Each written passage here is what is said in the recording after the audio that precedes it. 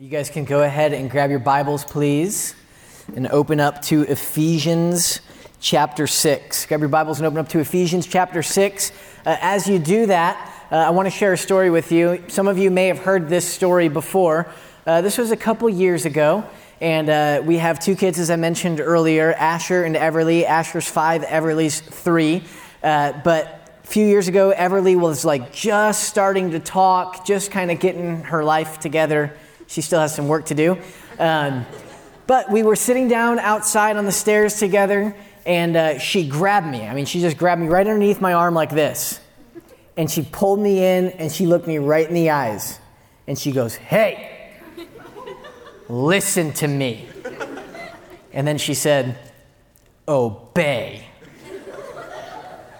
And I said, "Evie, sweetheart, who's in charge?" She looks at me and she goes, "Asher." She still has some work to do, but it's getting clearer for her. She was very, very confused as to the way that the world works, and we're continuing to work through that. Hey, last week we talked about marriage. How awesome was that for you guys? Right? Especially 6th grade boys. We're just eating that up. Good. Hey, what we saw though, and what we talked about was this reality that submission is absolutely essential to the Christian life. In fact, we cannot be Christians unless we submit. It's the only way that we can have a relationship with God through Jesus Christ is if we submit ourselves to His lordship and we submit ourselves to the truth of His word.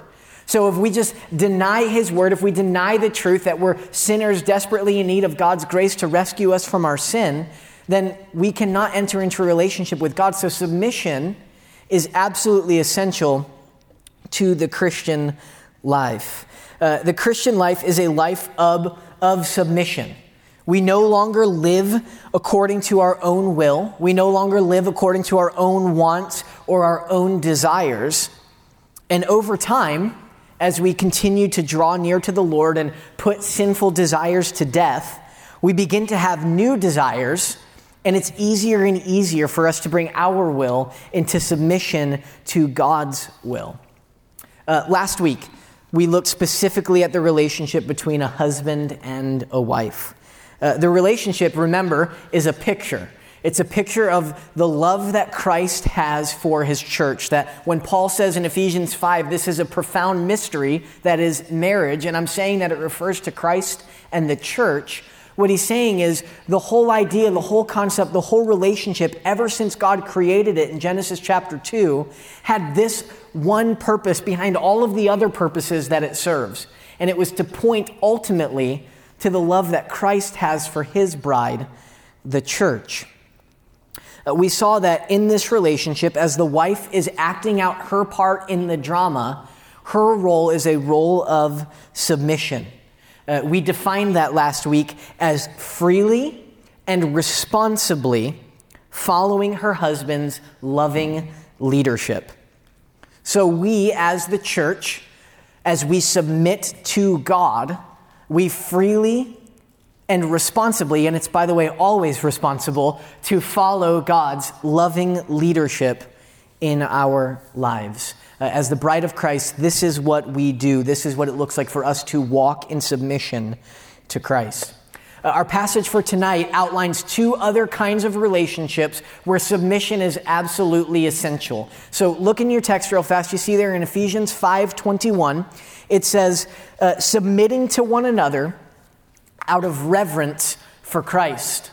And then this broad heading, this kind of main category of submitting to one another out of reverence for Christ is then developed in these three relationships. Last week, marriage. Tonight, two other relationships. And what I want us to see tonight is how the Lord, in wisdom and in kindness, has designed these two relationships, not only for our good now, but for our ultimate and eternal good. So look at Ephesians chapter 6. We'll read verses 1 through 9 together. It says, "Children, obey your parents in the Lord, for this is right.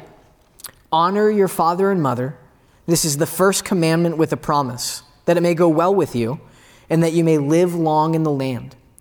Fathers, do not provoke your children to anger, but bring them up in the discipline and instruction of the Lord. Bondservants, obey your earthly masters with fear and trembling, with a sincere heart, as you would Christ, not by the way of eye service as people pleasers, but as bondservants of Christ, doing the will of God from the heart, rendering service with a good will as to the Lord and not to man, knowing that whatever good anyone does, this he will receive back from the Lord, whether he is a bondservant or is free. Masters, do the same to them and stop your threatening, knowing that he who is both their master and yours is in heaven, and that there is no partiality with him. Two relationships. The first relationship is parents with their children. How many of you in here are children and have parents? That's good, right? I knew we'd have pretty high participation on that one. All of us fall into that category, so this is speaking to every single one of us specifically here. After discussing marriage, Paul goes on to talk about this other unique family relationship and how children are to interact with their parents. And just in 3 verses, he details how we as children can live to the praise of God's glory as we interact with our parents. So for us as children, there are 2 calls: obey and honor. Obey and honor. Let's talk about obey first. Because of sin, we are all born with a natural inclination to fight for what we want, when we want it, how we want it, for whatever reason it is that we want it. I did not have to teach my kids to say no. They figured that out all on their own, right? Like, we're born with a will, with these desires that we want, and we're willing to do whatever it takes in order to get that desire or to satisfy that craving. And if we don't get it, then we respond in a certain way where, like when you're 3 years old, you throw yourself on the floor and scream and cry and yell, and it becomes less socially acceptable, though some of us still do that, I'm sure, from time to time. But we respond in a certain way because we don't have those desires fulfilled. We are naturally bent towards Burger King's slogan, right? Have it your way, right? That's the way that we are naturally inclined to go about this life. I want it how I want it, when I want it, for whatever reason I want it. Anything that enhances my individual liberty to do as I please is good, and anything that hinders me or limits me in my ability to do as I please is bad. This is the way that we think naturally.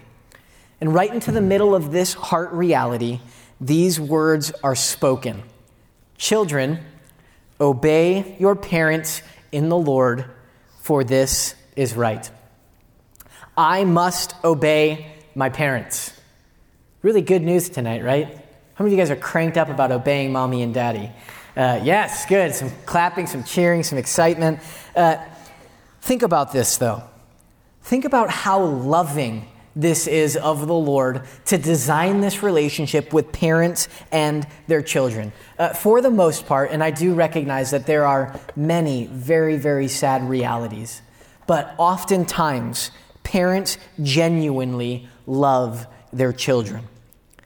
And when parents are seeking to be faithful to the Lord, they are trying to do everything that they can that is in their children's best interest. It doesn't always seem that way. It doesn't always feel that way. And they don't get it right 100% of the time. But oftentimes, most often, parents that are seeking to be faithful to the Lord are trying to love their kids well. Because they want what's best for them, they teach them, they train them, they help them learn which way is the good way for them to go. The way that God designed this relationship is a very, very good gift.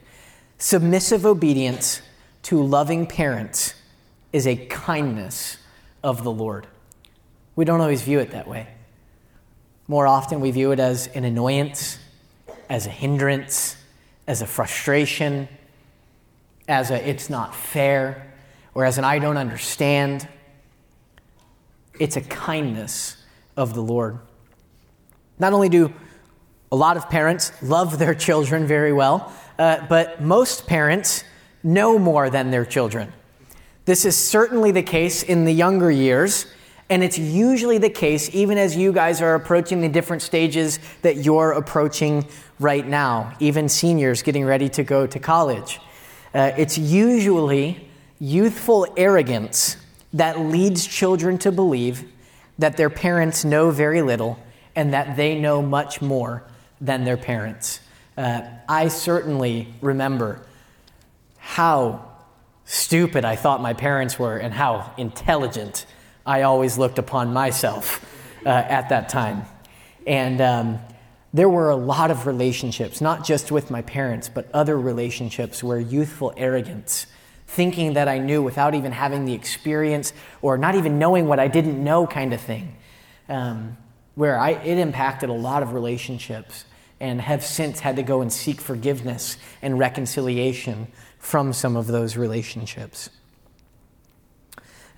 Again, this is a great kindness of the Lord that he would so design this relationship where the one with more knowledge and wisdom is in a position of authority to be able to guide and direct and counsel and teach and help the one that they love. Children learn the discipline of submission early. At least that's the goal, right? So think about this. If a person must submit to the lordship of Christ in order to enjoy God forever and have eternal life and salvation of their soul, then they must learn submission. How kind of the Lord to design this relationship between parents and children, where the very first thing that children are learning is submission. It's a training of the heart and the mind in the child to come underneath someone else's will, to die to their self. In a sense, it's preparing them to learn a kind of submission that will be necessary for them to enter into a relationship with the Lord. This kind of submission between parents and children is beginning to train children early how they must repent of their sin and their own will that is bent in a direction other than the Lord, and submit to the lordship of Christ and trust in him alone. In many circumstances, children are submitting to the loving and knowledgeable leadership of their parents by obeying them. This models the relationship that God has with his beloved children. So how do we obey? Right? It's a quick verse. It's right there. How do we obey our parents? We teach our kids this little thing right here. We learned it from someone else here in our church family.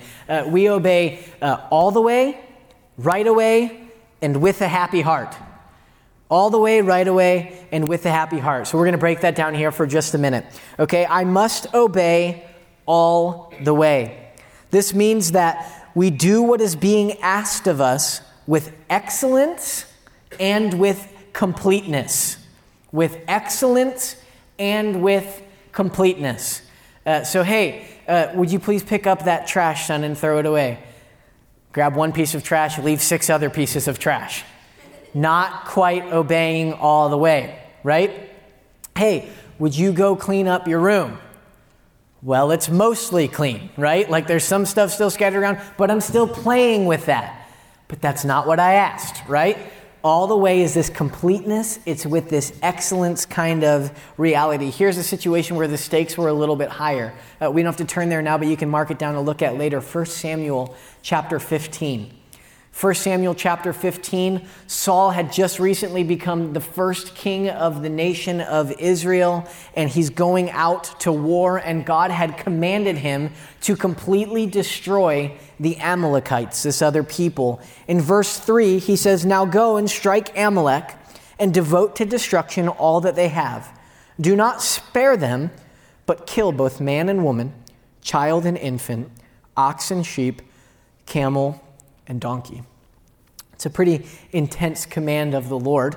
So the battle rages on, and then 6 verses later, we read in verse 9, "But Saul and the people spared Agag, and the best of the sheep, and of the oxen, and of the fattened calves, and the lambs, and all that was good, and would not utterly destroy them. All that was despised and worthless, they devoted to destruction. So God gave them a very specific command: destroy, wipe out, take away, obliterate this entire nation. Do not leave anyone. And Saul and his men decide to leave the king alive and to take some of the best animals and the best things and keep them for themselves. Verses 10 through 11. The word of the Lord came to Samuel. I regret that I made Saul king, for he has turned back from following me and has not performed my commandments. Saul is rejected as king because of his incomplete obedience. Now you look at it and say, well, what was God's purpose in telling him to wipe out the Amalekites? It was just so that his people would be safe and they could be done with them and wouldn't have to worry about it. And really just leaving one guy alive and keeping the animals. And Saul later says, we were going to sacrifice them to you. We had a good reason why we chose to obey with incompleteness. And because of that, he's rejected as being king, and the Lord regrets that he ever made him king. Friends, obedience must be an all-the-way kind of obedience. This is the kind of obedience that the Lord expects from you and I, and not because he's a mean, taxing, angry God, but because he loves us so very much. And he knows that incomplete obedience can have just as many damaging consequences as flagrant disobedience. And so when we're called to obey our parents, we're to obey in the same manner in which we obey the Lord, and that's within all the way kind of obedience. It's not part way, it's an all the way kind of obedience. Second, I must obey right away. I must obey right away. Luke chapter 9, Jesus is going about with his disciples, and one individual comes up to him and says, Lord, I want to follow you. And Jesus says, hey, look, foxes have holes in the ground and the birds of the air have nests, but the Son of Man has nowhere to lay his head. And then Jesus invites two other guys. He says, hey, come, follow me. And the first guy says, Lord, I'll come, but first let me go and bury my parents. The second guy says, yeah, but first let me go and sell my field. And Jesus says, hey, look, anyone who puts their hand to the plow and looks back is not fit for the kingdom of God. These two individuals that he interacts with, that he invites, that he commands, come, follow me, they don't respond to that command right away. Instead, they say, but I have some other things that I was wanting to do first. But I have some other things that I really needed to get done before I do what you're asking me to do. And because of that, Jesus says they're not fit for the kingdom of heaven. Now, this is helpful in understanding that the kind of obedience that we must have towards our parents and to the Lord is a right-away kind of obedience. It can be really, really easy to say, yeah, I'll get it in like a minute, right? Yeah, first let me just finish my show, then there are 1,000 different things that we can insert before it's like, hey, whoa, wait a minute. The one who God Almighty sovereignly put in a position of authority over me has just issued a command, hopefully lovingly and gently. How am I going to respond to that? Am I going to respond to that in a way that demonstrates that I recognize this relationship and I'm walking in submission in this relationship? Or am I going to treat that relationship like I'm equal in authority and it's like, good suggestion, I'll get to it when I get to it. Thanks so much. Appreciate you putting that out there, right? The kind of obedience that the Lord calls us to is an all-the-way kind of obedience, and it's a right-away kind of obedience. Third, I must obey with a happy heart. I must obey with a happy heart. I know that this sounds like a very childish way of phrasing it for you here this evening, but I think it's a really helpful way of picturing how our obedience should look. There's a difference between compliance and obedience. There's a difference between compliance and obedience. Compliance is external. It's, I think Doug shared a story at one point of somebody in his class, or maybe it was him, I don't know, but the teacher said, please stand up. And they said, well, I'm sitting down in my heart. And they stood up next to their desk. That's compliance, right? It's not an obedience that comes from the heart. It's an external, sure, I'll do whatever you want. You think you're so great, don't you? Yeah, I bet you think this is a good idea, whatever. That kind of heart attitude, or it's a kind of heart attitude that's grumbling and complaining, where it's like, oh, do I have to? I don't want to. Can't I just instead?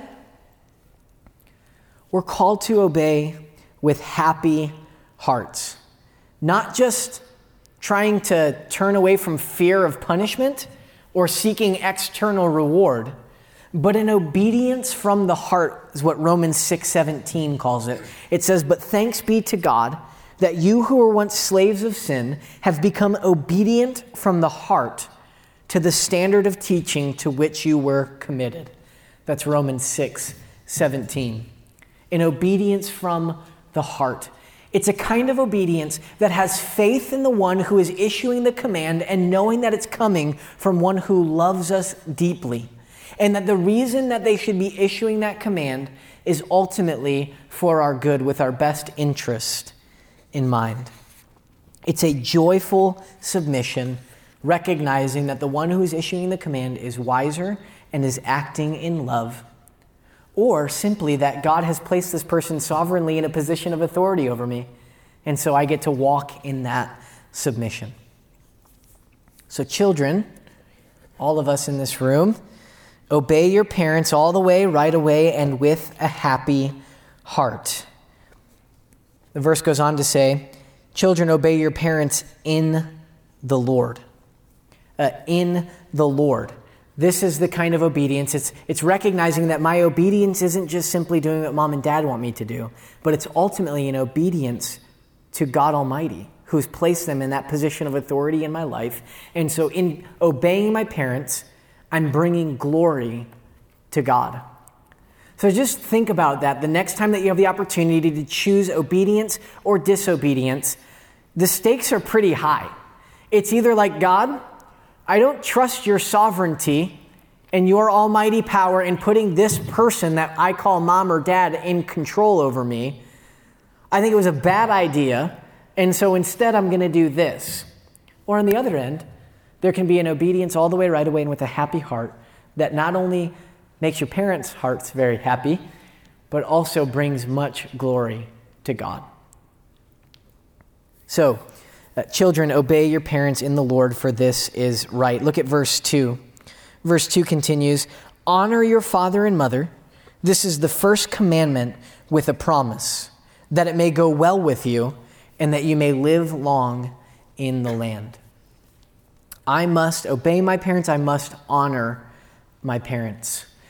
This quotation here is coming from Exodus chapter 20 and from Deuteronomy chapter 5 in the Ten Commandments. This whole idea of honoring is very similar to what we saw last week in the relationship between a husband and wife, where the wife is to respect her husband. So children are to honor their parents. It's a recognition of their God-given role and an acknowledgement of their position as parents.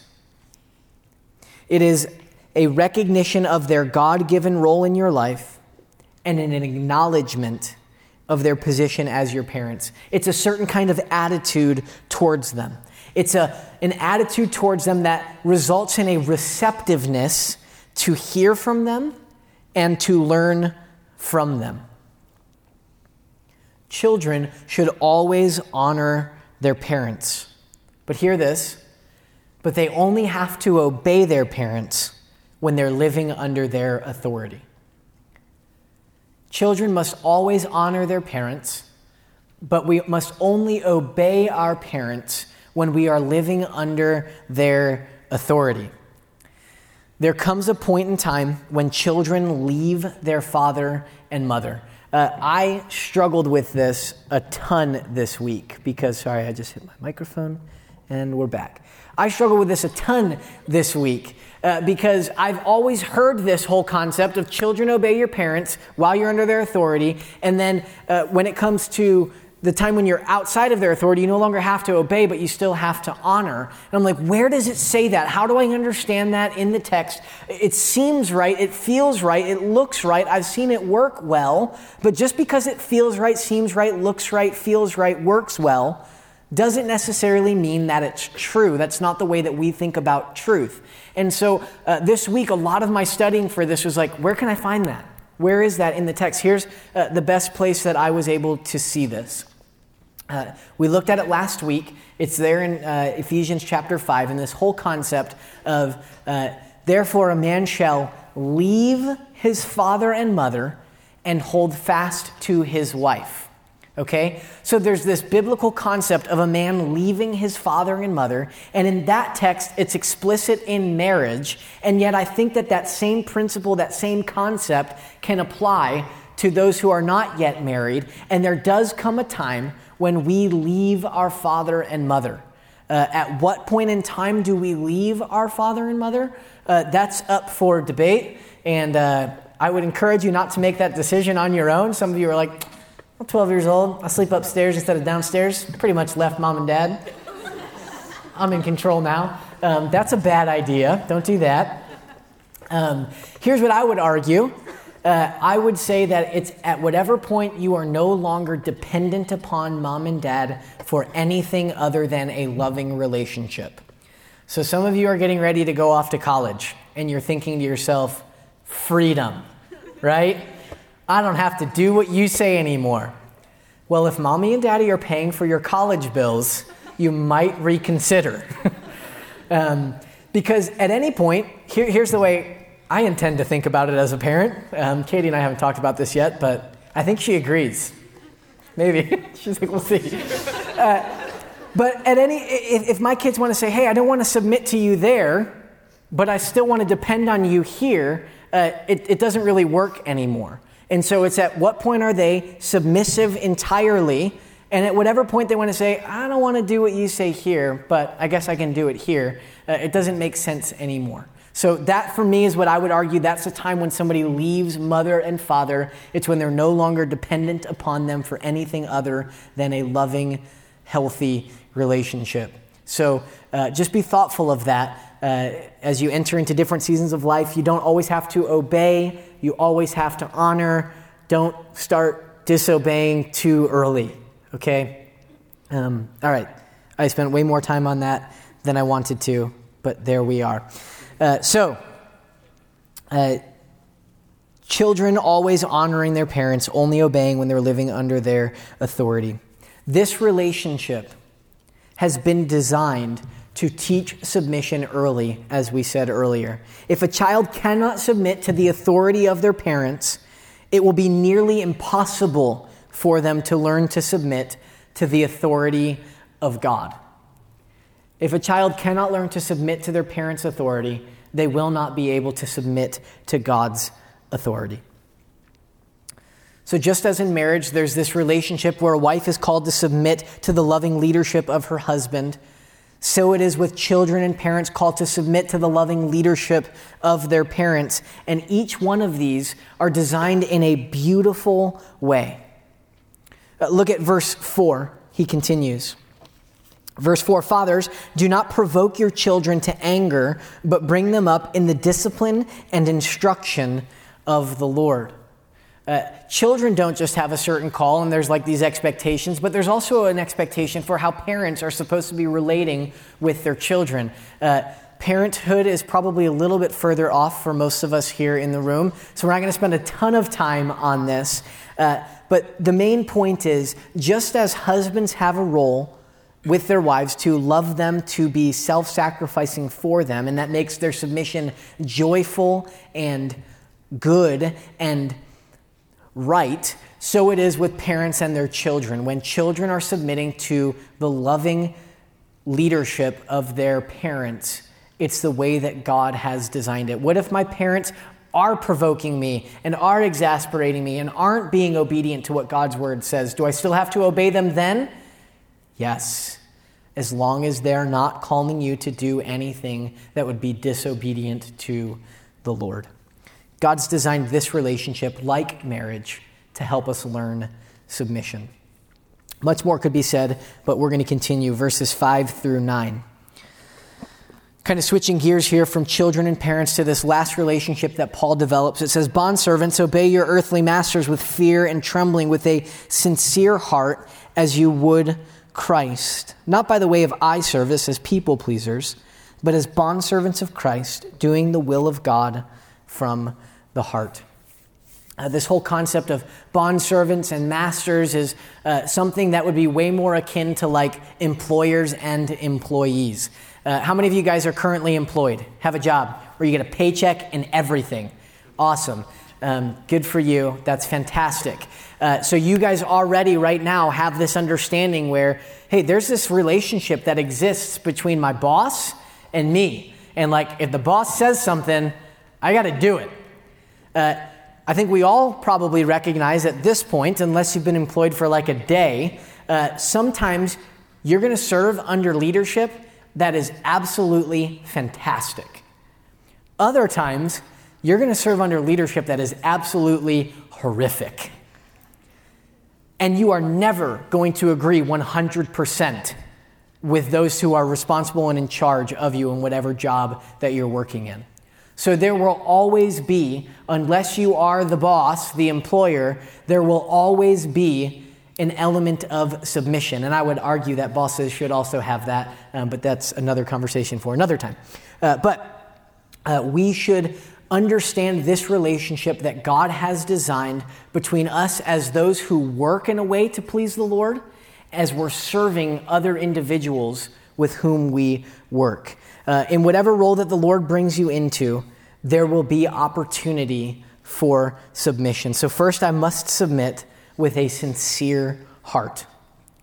Submitting to this authority with a sincere heart. It says here in the text, not giving eye service, not just an external kind of obedience that has the appearance of obedience, but again, a genuine from the heart kind of obedience.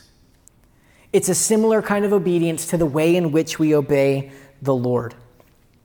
It says here in the text that we're not just working hard when we're being watched, right? Just giving eye service and then lazing off when no one is looking, but it's a sincere heart that genuinely wants to seek the good of the individual and the organization, to be an employee of excellence as unto the Lord.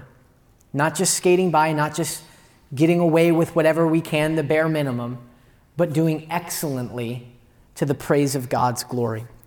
That's the second blank there. I must work as to the Lord. As to the Lord. In everything that I do when I'm at work, I'm ultimately doing it before the face of God. And everything that I do in life, I'm ultimately doing it before the face of God. And it's not just true for me because I'm a pastor. It's true for everyone everywhere who's working for an employer and is serving in that capacity. It is a kind of work that is a before the Lord kind of work. And ultimately, I recognize that I'm not just serving my employer, but behind my employer is God. And my service that I'm rendering there is ultimately service that I render unto the Lord. Not just because I want to please people, not for some kind of external reward, but because I want to please God and bring praise and glory to Him through my work. Marriage, children and parents, employer, employee. What we see here is that Christians submit. Christians are a submitting people. You look here up on the screen, what you'll see is in our text, it is a submit. And then how do we submit? Because of Christ.